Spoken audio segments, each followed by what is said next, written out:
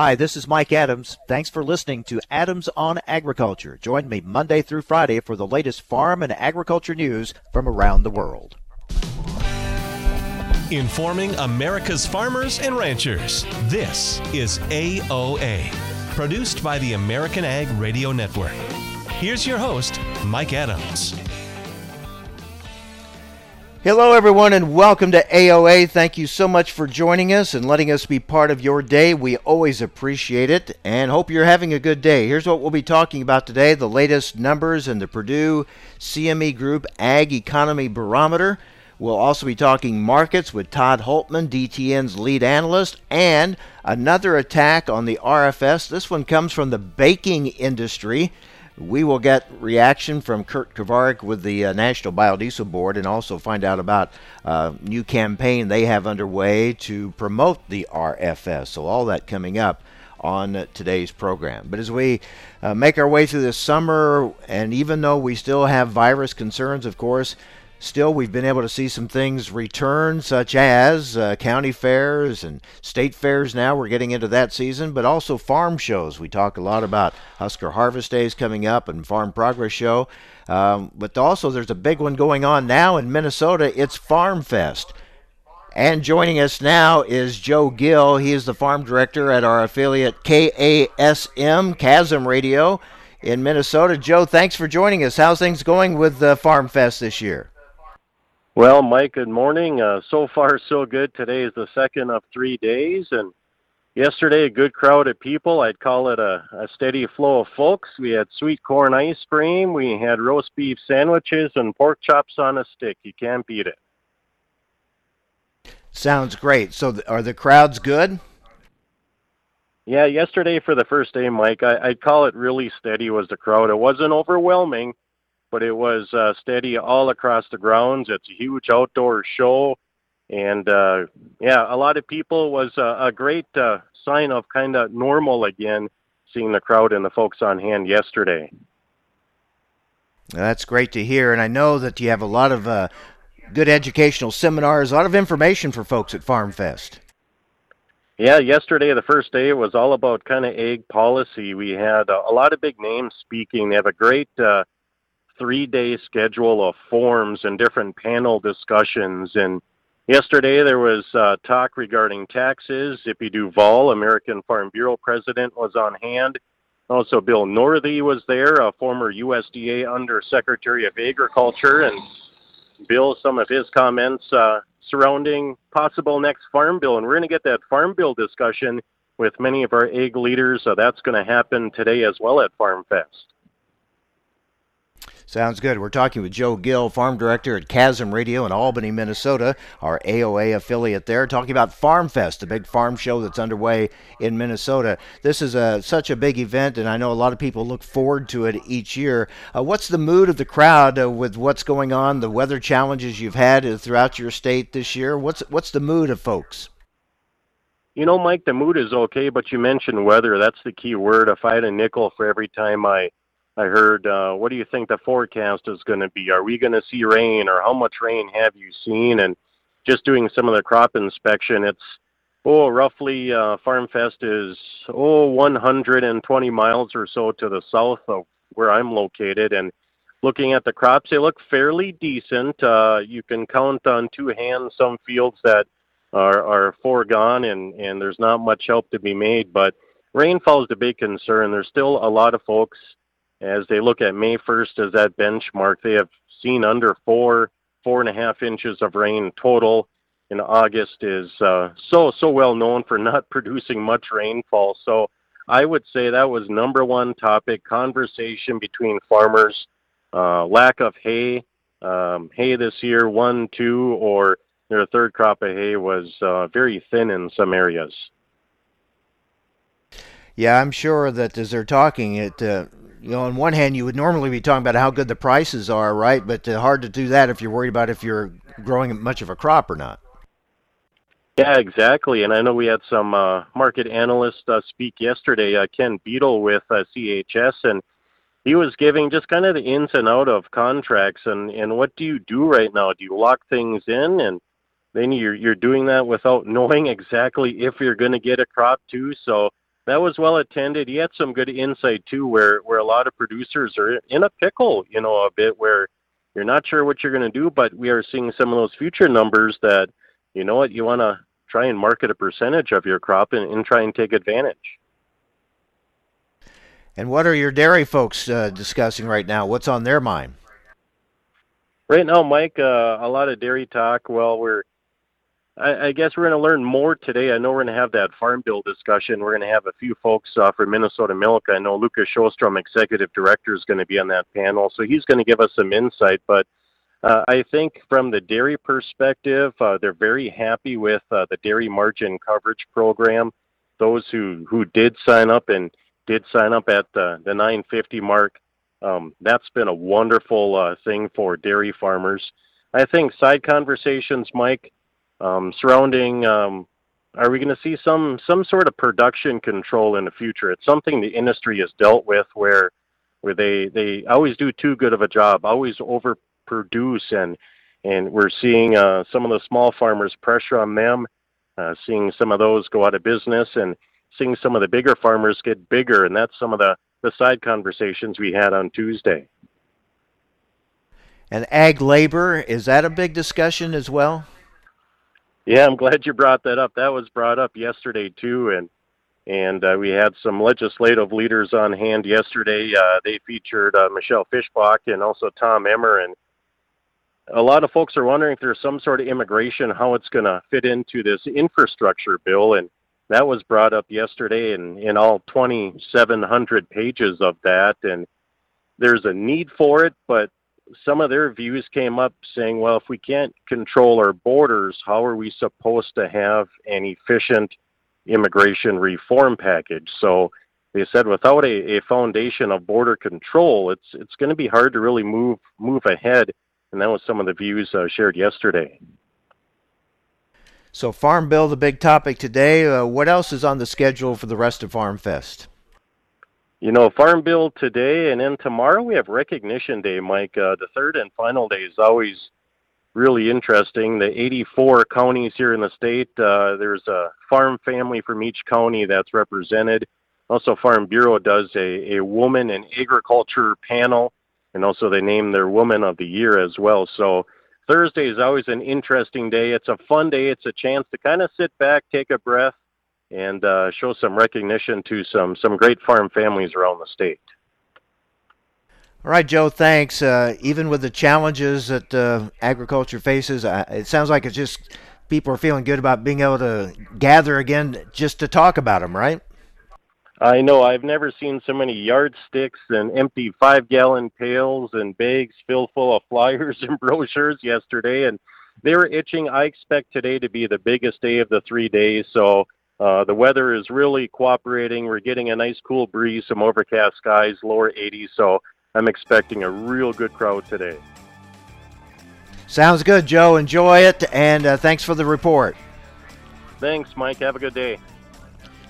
Take care. Joe Gill, Farm Director at Chasm Radio, Albany, Minnesota, our affiliate there, and Farm Fest underway in Minnesota. Big farm show there. Glad to hear it's going well. All right, we'll take a break. Come back. We'll get the latest numbers from the Purdue CME Group Ag Economy Barometer next on AOA. Hi, this is Mike Adams. You're listening to AOA, Adams on Agriculture. Don't go away. More Adams on Agriculture coming right up. Choose the proven performance of the Roundup Ready Extend crop system, featuring high-yielding Extend Flex soybeans and the exceptional weed control of XtendiMax herbicide with Vapor Grip technology. Elite genetics, triple herbicide tolerance, flexibility that delivers results, backed by 25 years of innovation. That's the Roundup Ready Extend crop system, the system of choice. XtendiMax is a restricted-use pesticide. Always follow stewardship practices, all pesticide label directions, and check with your state pesticide regulatory agency for specific restrictions in your state. Channel Seedsmen don't just sell soybean seed. You can trust them to understand your fields and place Channel soybean products to perform. With the Roundup Ready Extend crop system, including triple-stacked Channel Extend Flex soybeans, you can be confident you're getting the excellent weed control you want and high yield potential you need to make the most of the season. Find a seedsman in your area for recommendations for your fields. Check with your state pesticide regulatory agency for specific restrictions in your state. Always read and follow grain marketing and all their stewardship practices and pesticide label directions. For more than 135 years, the editors of Progressive Farmer have provided generations of farmers and ranchers with the information they need and trust to make informed and profitable decisions. We know you need that content delivered on multiple platforms, so it's available when you want it. That's why we created our weekly podcast called Field Posts. Join me, Sarah Mock, each week as I interview agriculture's top thought leaders, as well as farming's most diverse team of editors at the Progressive Farmer and DTN on a wide range of subject matter. From farm policy and crop production to finances, technology, and so much more, you'll have a front row seat to learn and engage in what's happening in agriculture today. You can find the podcast listed on all your favorite podcast platforms, including Apple Podcasts, Spotify, iHeartRadio, Pandora, or by visiting our website at dtnpf.com/fieldposts. 54. So basically, it's too late to start saving for retirement, right? Not right. Starting to save, even in your 50s, can really make a difference. Well, right now, saving seems hard to wrap my head around. Plus, with the way this year's been going...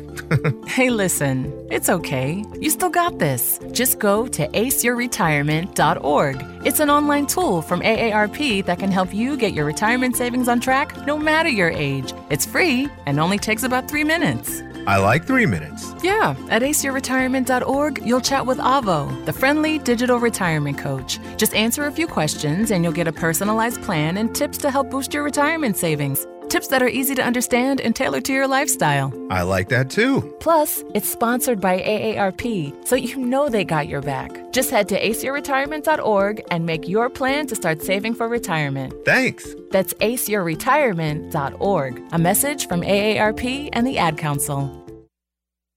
You're listening to AOA, Adams on Agriculture. Hi, this is Mike Adams. You can rely on us for the latest farm and ranch news from around the world.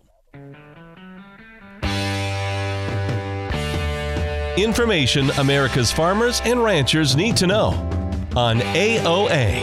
Now, back to Mike Adams.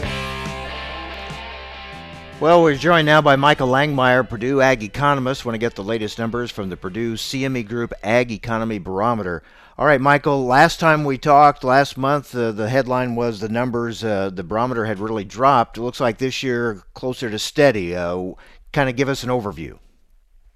Yes, it was very similar in July compared to June, and the both the index of current conditions and the index of future expectations slipped a little bit, with more slippage in the index of current conditions, and I think there's at least a couple things going on with the index of current conditions, and this is going to be important as we look forward into what the index might look like later in the year. But I think one of those is we still saw some deterioration in corn prices. Between the June and July survey, and so I think that contributed to steady. Soybeans were up a little bit, but corn was down. But also, and we did ask some questions related to this in the survey. Producers are obviously very concerned about input prices. We asked a very general question about whether they expected the prices paid index would include all the inputs used in production agriculture, both for crop and livestock producers. And historically, that average has only increased about 2% over the last 10 years.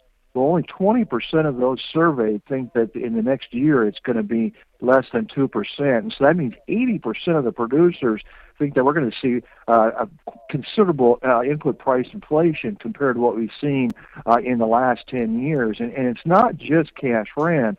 It's other inputs too, fertilizer in particular, but there's other input prices also that they're very concerned about. And so I think the combination of those two things is creating a situation where the index is lower than certainly what it was in the spring of this year. And Michael, I would think that as you talk with a farmer about how they feel about conditions and what's ahead, a lot would depend on if you're in an area where crops are looking good, or you're dealing with drought and a severely reduced crop. Oh, precisely. I mean, the size of the crop is going to be very important to corn prices. But if you don't have a very big crop to sell, your sentiment's still not going to be very good. And so yes, there's going to be some regional differences in the responses this fall. We really don't have a big enough survey to really capture those regional differences, but we know that's going to impact the indices. So what are they saying about how they feel about making purchases, whether it's equipment or bins or buildings or whatever it may be? I'm a little surprised that there's not very many producers that think that they're going to increase purchases, whether that be buildings, grain bins, or machinery this year. The percent that are going to increase is only 10%, with a heavy percent saying they're going to remain the same compared to a year ago, but only about 10% think they're going to increase purchases. I'm not very surprised with respect to buildings and grain bins. We all know that there's been some issues going on there with lumber prices and steel prices and other things like that. I'm a little surprised with the machinery, but there certainly is some situations out there where if you can find new machinery on the lot, you don't know for sure when you're going to get it. And so there is some lags there between when you purchases and when you actually might get the machinery. And we've seen quite a bit of inflation in used machinery prices. And so maybe it's the increase in prices, maybe lack of availability that's making people scale back those machinery purchases later this year. And the reason why I think they could be relatively strong is, again, this is regional, but certainly in the Eastern Corn Belt here, we're looking at some very strong profits for crop producers. And typically, when you see that, you see an increase in machinery purchases. And so that's kind of an interesting set of questions right now, and we'll see how that pans out here in the next few months. You know, it is very interesting. I was just thinking about that. If you just step back and had a big picture view from afar, you would say, now, wait a minute. We have grain prices higher than they've been in some time. You would think that would automatically mean that the index would be much higher. So why are the numbers lower during this time of higher prices? And it's because of all these different factors we've been talking about.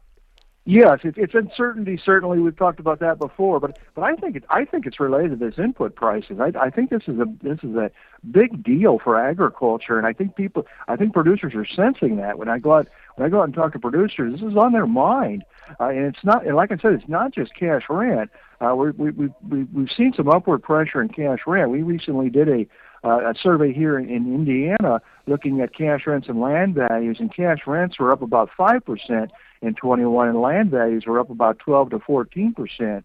And so obviously the cost of land is going up, but it's other inputs also. And so, even though you have these relatively strong prices, for example, if you looked at December futures and adjusted for basis on the Eastern Corn Belt, you're still looking at corn prices over $5.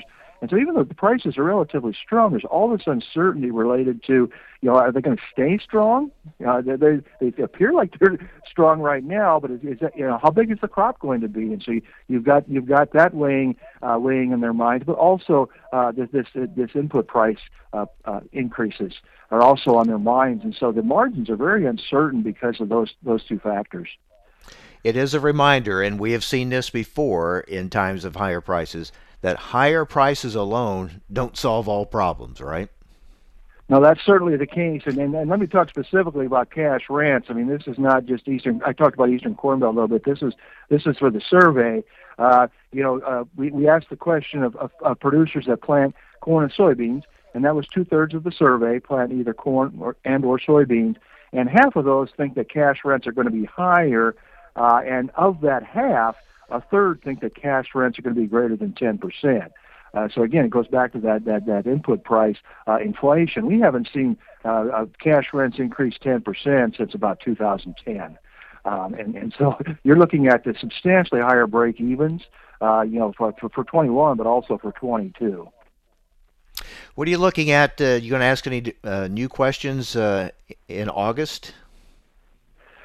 We probably will continue to ask similar questions we've done in June and July. And one of the things that we set of questions that we've been asking in the last couple of months is related to solar panel, because there's really not that much information out there about how common it is for people to be approached related to solar panel projects. And when we asked the question this month, 1/3 were aware of opportunities in their area related to solar panel, with a much smaller group. 6% of all survey respondents said that they had actually engaged in discussions with solar panel. And so we're going to continue to ask that question, and we probably will ask a question or two related to Biden's executive orders, but also related to competition.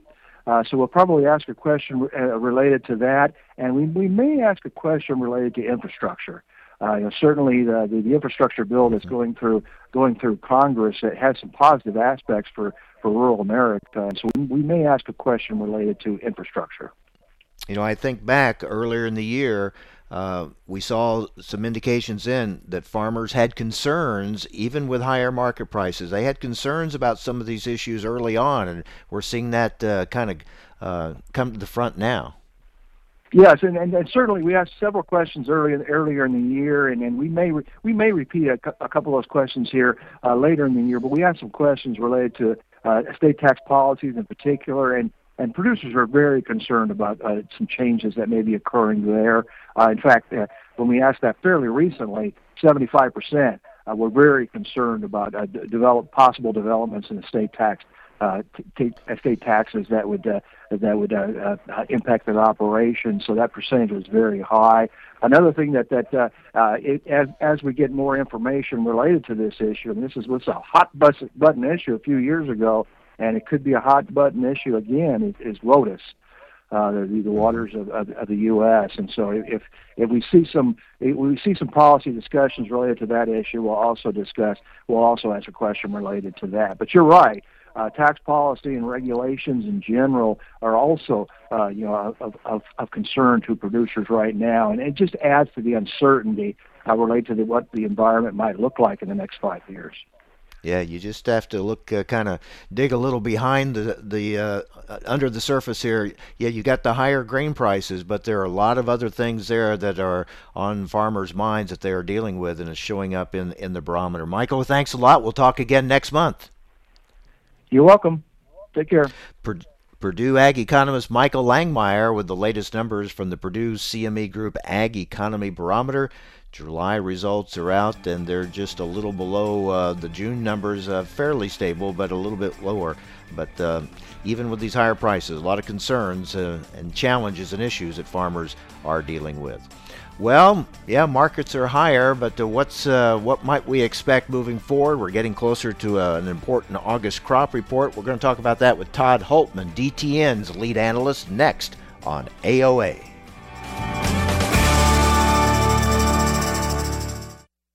Hi, this is Mike Adams. You're listening to AOA, Adams on Agriculture. Don't go away. More Adams on Agriculture coming right up.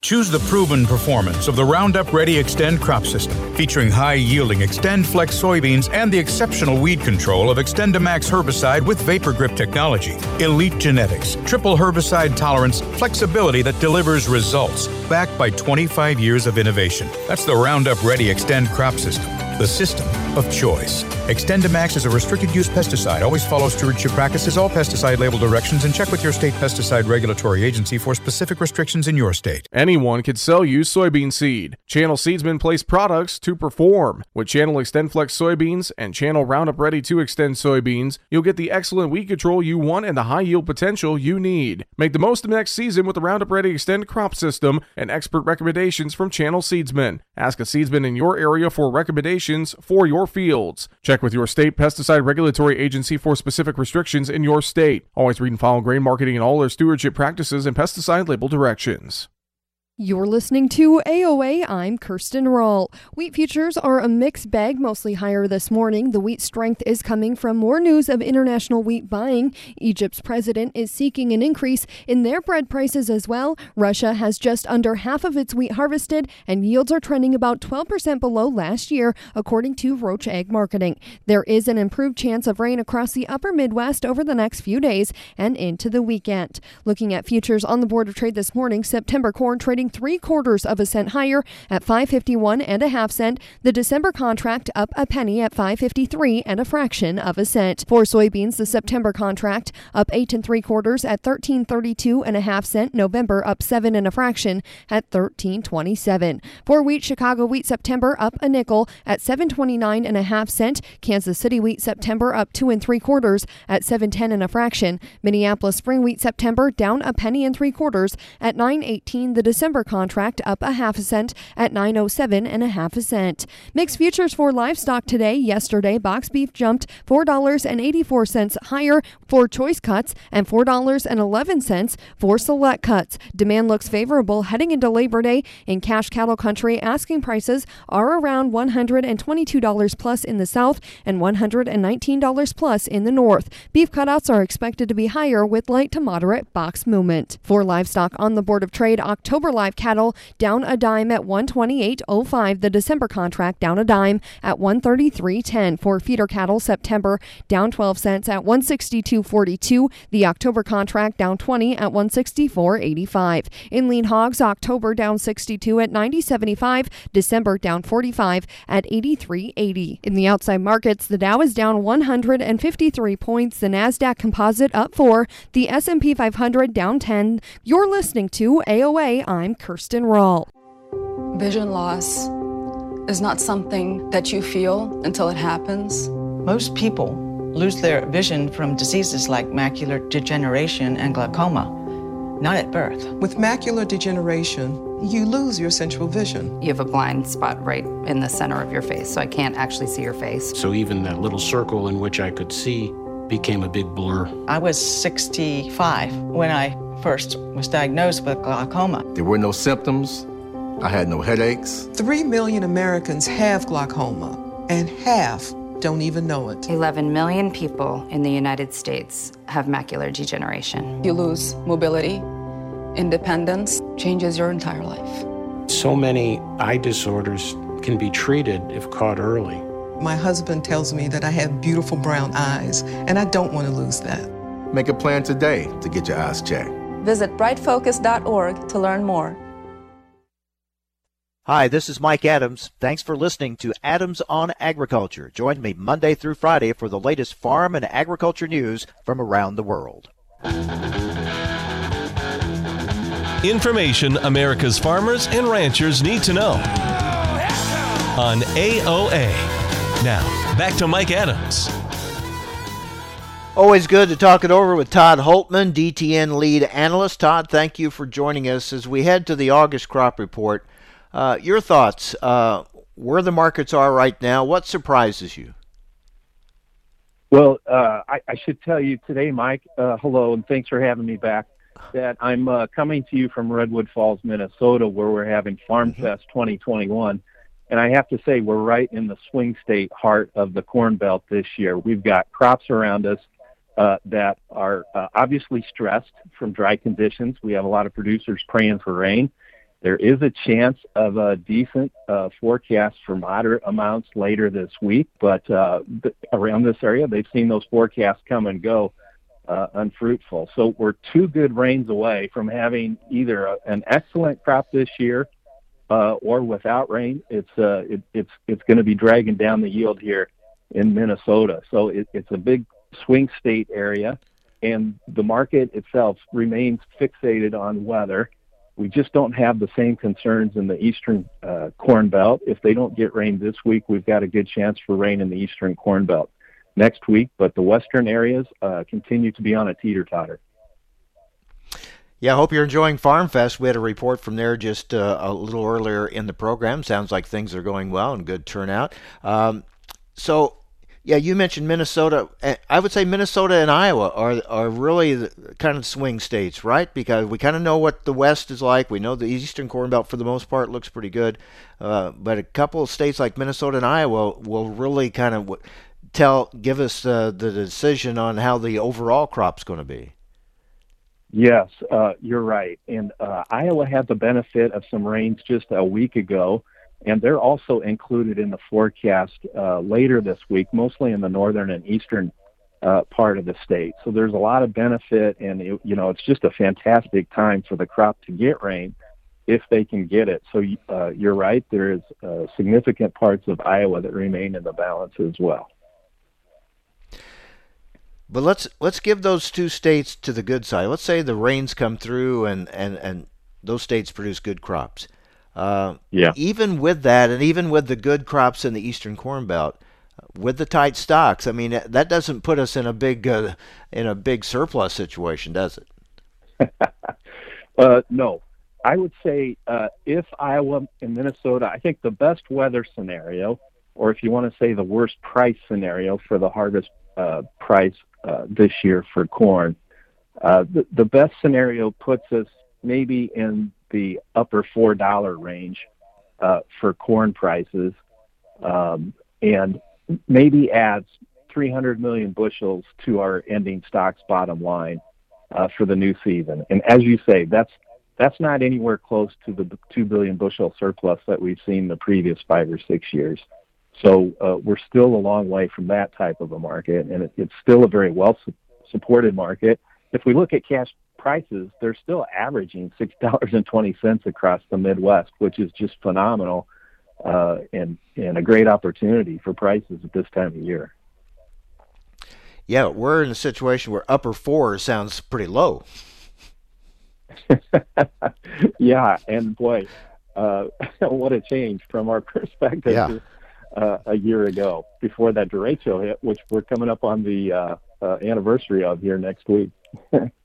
Which is a big reminder for those in areas with good crops out there now, and they're very well aware of it. It's not in the bin yet, right? I mean, we still got a ways to go here, even though it is August now. Yes, absolutely right. And I think that is a good reminder. And it's a reminder of how dependent these crops are for moisture in the month of August to fill out and really do well. We're talking with DTN lead analyst Todd Hultman. Todd, we focus so much, of course, on corn and soybeans, but the market that is really fascinating to watch, and we talk about a big change in not only here in the U.S. but around the world, and that is in wheat. And we've grown accustomed to the world being awash in wheat, and it seems like no matter what happened here in the U.S., it didn't change the price a whole lot because there was so much wheat out there. But that scenario has changed, hasn't it? Yes, and for the better as far as wheat prices go. Absolutely right. And it's all started early this week when we started hearing lower crop estimates for Russia. Their southwestern region is hot and dry and continues to be dry for the week ahead. So they're coming down in their crop estimates, and that's always good news because Russia is such a big producer, the world's largest exporter, and it's just hard to get around them when they have a big crop. So this gives the rest of the world a little more of a chance. Now, U.S. is about third or fourth in line for that export business.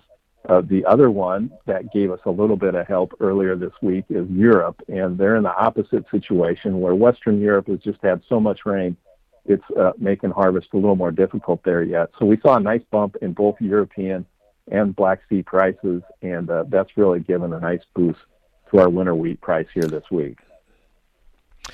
What do you make of China's purchases? Because I always think they're telling us something, right? What they're looking ahead and seeing, or what they're predicting or expecting. So what are their recent purchases, do you think, say to us? Well, recently, as far as the official export sales have gone, it's been very quiet. Not a lot of activity here in the U.S. coming from China. But I'm glad you brought that up because just this week we've seen a change in the pricing of corn, the pricing of soybeans in Brazil. U.S. prices are now cheaper than Brazil's prices, which tells me that Brazil's surplus has been quickly used up again. It's a sign of aggressive demand from China. Now, Brazil still has a shipping advantage. So the point is, though, that we're getting much more competitive on the soybean export front where it comes to Brazil. And remember, just not that long ago, they had a record 5 billion bushel harvest. So they've come down to a much more competitive position very quickly. And it's all because of China's demand, which should start turning here to the U.S. fairly soon. Which is interesting. the perspective. When you're in a country like ours that is self-sufficient and grows enough to feed itself and extra to send around the world, compared to a country that's always looking to have to buy these crops to feed themselves. So they're always looking ahead, right, and making sure that they can acquire the supply they need. Yeah, and that is at the top of their list for their national security, is to make sure they keep their food supplies up. And in the case of corn, we've seen a lot of political effort earlier this year to try to get their corn production up, to try to kind of rein in their corn demand. I have yet to be convinced that they'll be too successful in doing that. We hear about heavy rains in northeastern China lately.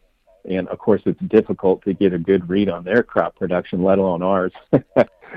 So I think overall, though, they've had about 6 years of flat corn production, and they're probably in for another of the same again this year. So I think I still see them as a big importer of both corn and soybeans coming up here. Okay, we've got this August crop report coming up. It doesn't tell and can't tell the whole story, but it sure gives us an idea of kind of where we're going with this, right? I mean, this kind of sets up the September report. Yes. The USDA will look at producer surveys, so they will get some input from around the country, even though they don't yet officially get out in the field yet. And they'll be looking at satellite imagery and whatnot. So there'll be some weather input there as well as input from producers. And I suspect that may pull down the corn yield maybe 1 or 2 bushels here in this report. I think USDA still will probably be a bit cautious about changing the yield estimate too much on soybeans. I'm not sure they get too far away from where they're already at 50.8 bushels an acre, knowing that we still have a very critical time in front of us. And indeed, a critical time. As much as you're enjoying the weather there in Minnesota for Farm Fest, I bet everyone would be a lot happier, or a lot of people would be a lot happier if it was pouring down rain. Yeah, I mean, we're just all looking to the skies for the next bit of help here. You're absolutely right. And boy, what a big difference it would make if we could just get 1 or 2 here the next few weeks. Yeah, we think of August as the critical month, of course, for soybeans, but in some of these states, it's still going to make a big difference on their corn crop. Yeah, absolutely. And we saw last year what happens if you don't have rain in the month of August for corn. So it is very important. And we need to fill out both crops. Real quick, any thoughts on the hog and cattle markets? Anything there we should be watching? So the cattle markets continue to be stuck. It's hard to get cash trade to move much here. You know, it's hard to remember, but 1 year ago we were in a much worse situation as far as cash cattle price and box beef demand.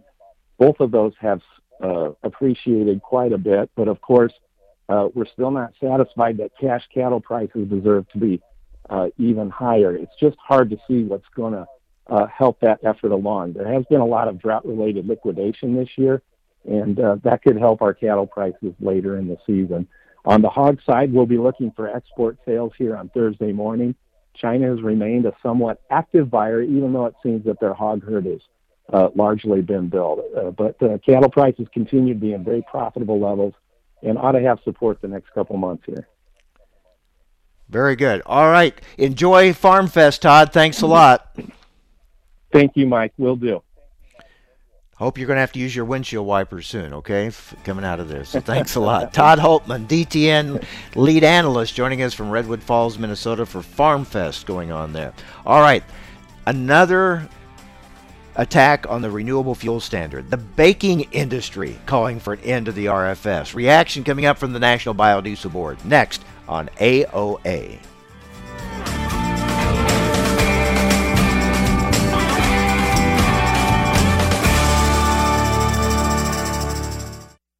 Hi, this is Mike Adams. You're listening to AOA, Adams on Agriculture. Don't go away. More Adams on Agriculture coming right up.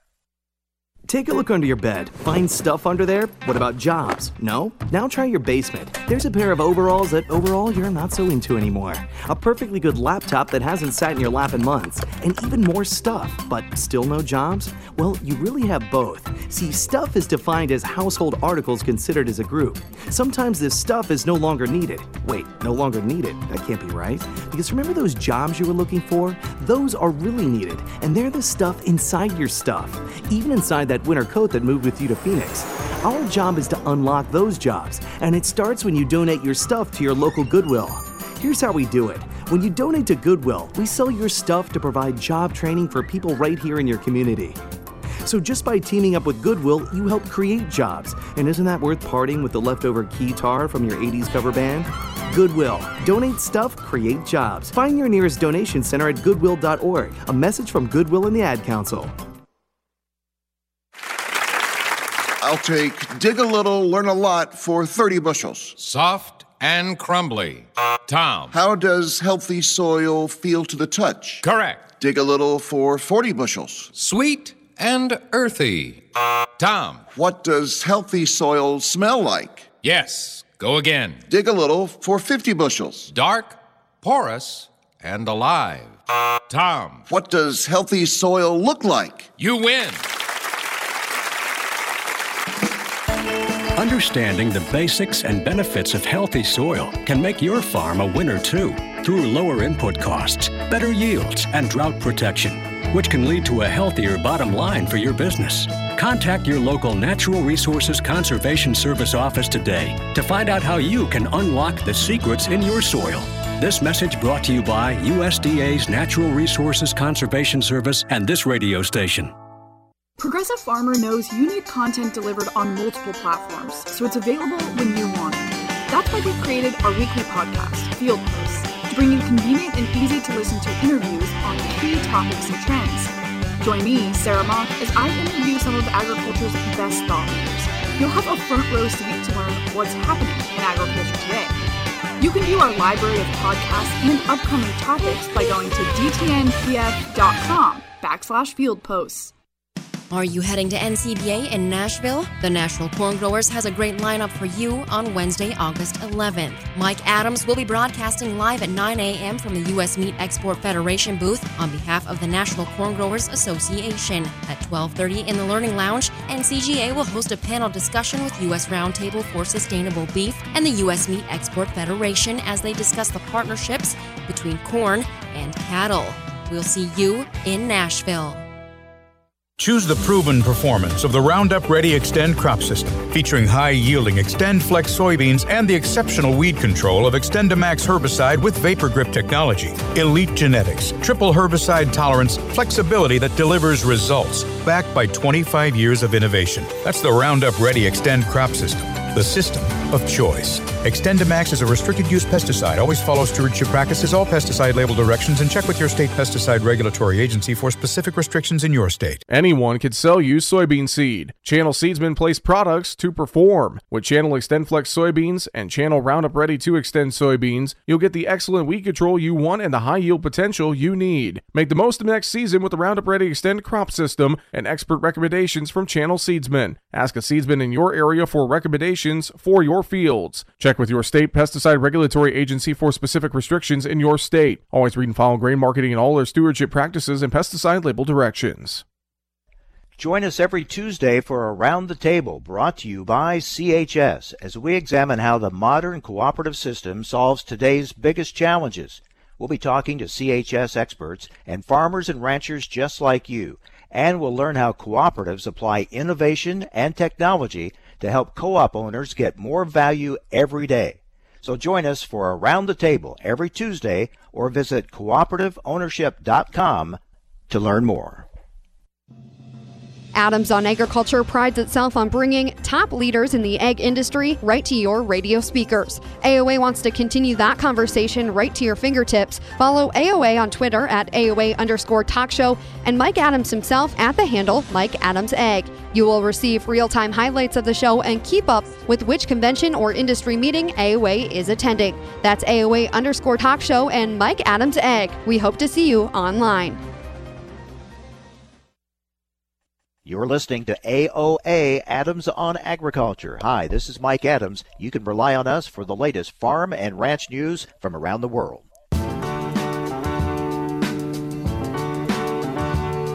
Information America's farmers and ranchers need to know on AOA. Now, back to Mike Adams. So we have yet another attack on the renewable fuel standard. This one comes from the baking industry. Joining us now is Kurt Kovarik, Vice President, Federal Affairs for the National Biodiesel Board. Kurt, what's your reaction to calls from the baking industry to end the RFS? Sure, glad to be with you, Mike. Well, I would respond and say that their criticism is certainly misplaced. As we've been talking for many months now throughout this COVID pandemic, that there have been supply disruptions. There's a myriad of reasons behind the way the market has reacted, whether it's because we're lacking feedstock from one sector or another, from used cooking oil, etc. And quite frankly, what the bakers need to acknowledge is, the input costs of the ag commodity itself is only a tiny fraction of what a consumer pays for that food product. 86% of the consumer food cost is processing, marketing, transportation, all things unrelated to the underlying value of the food input. And we've seen there's been a little bit of increase in food prices from 2.2% year over year to 2.4%. But I would say to you, Mike, ask anybody who's tried to build a house over the past year or buy a new car. Surely the RFS isn't the culprit behind those products being more expensive. The whole economy-wide is dealing with disruptions related to COVID, and that's exactly what this is. And quite frankly, I would say because of the biodiesel industry, the value add that we're providing both to agriculture and to waste oils and fats, we're seeing the market respond to it. We're seeing additional soybean crush facilities being announced, et cetera. So the market is responding. There's plenty of feedstock available, and in the near term, we're going to have a lot more feedstock coming online as a result of these announcements. So the market is doing exactly what the market should.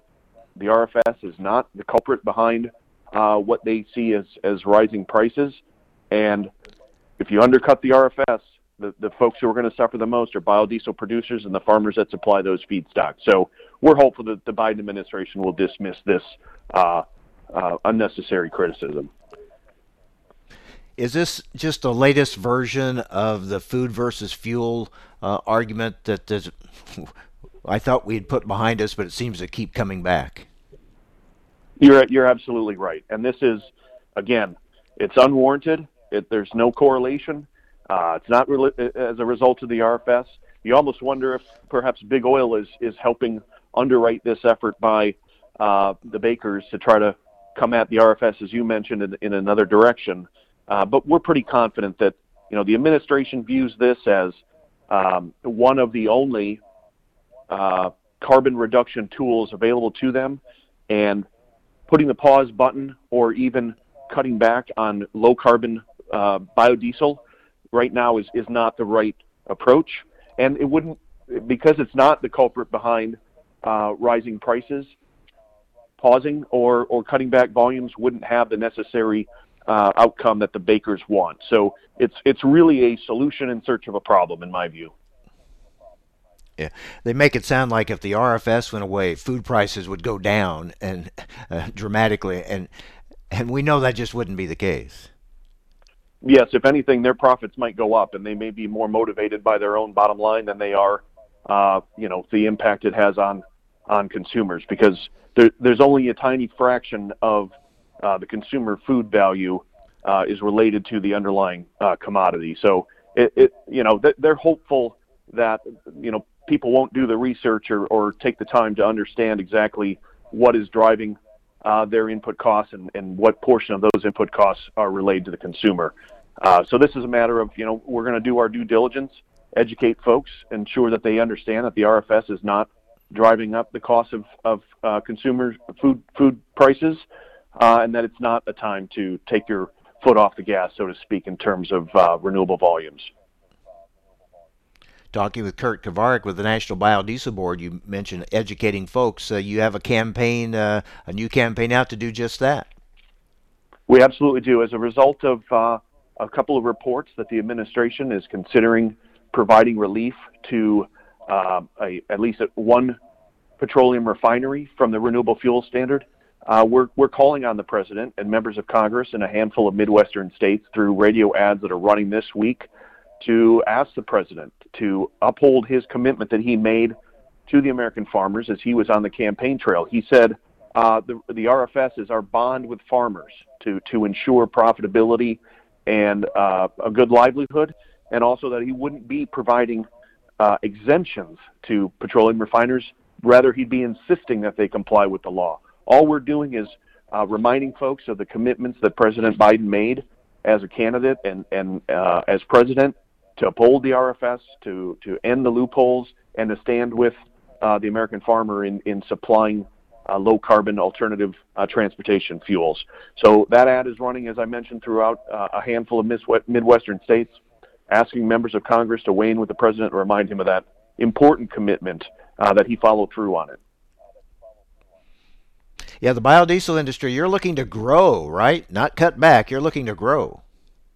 That's absolutely right. We have limitless potential. We're providing one of the lowest carbon petroleum alternatives. Our fuel on average is 74% less carbon than petroleum diesel. We're producing at about 2.5 billion gallons today. We'd like to be 3 billion gallons by the end of this year, perhaps doubling the industry within the near term. And there's a lot of announcements to do that, but it relies on consistent policy, whether that's at the state level or the federal level and the renewable fuel standard, tax policy, etc. So now is not the time to undermine the industry. If your goal is reduction in carbon emissions, biodiesel is the answer. So that's the message that we're delivering, and I think at the end of the day we'll be successful. Always good to talk with you, Kurt. Thanks a lot. Glad to be with you, Mike. Take care. Kurt Kovarik, Vice President, Federal Affairs for the National Biodiesel Board. That wraps it up for today. Tomorrow, the latest on what's happening with the infrastructure bill, also the ongoing dairy dispute with Canada, and we'll have another preview of Husker Harvest Days. All that coming up tomorrow. Hope you'll join us right here on AOA. Hi, this is Mike Adams. Thanks for listening to Adams on Agriculture. Join me Monday through Friday for the latest farm and agriculture news from around the world. Are you heading to NCBA in Nashville? The National Corn Growers has a great lineup for you on Wednesday, August 11th. Mike Adams will be broadcasting live at 9 a.m. from the U.S. Meat Export Federation booth on behalf of the National Corn Growers Association. At 12:30 in the Learning Lounge, NCGA will host a panel discussion with U.S. Roundtable for Sustainable Beef and the U.S. Meat Export Federation as they discuss the partnerships between corn and cattle. We'll see you in Nashville.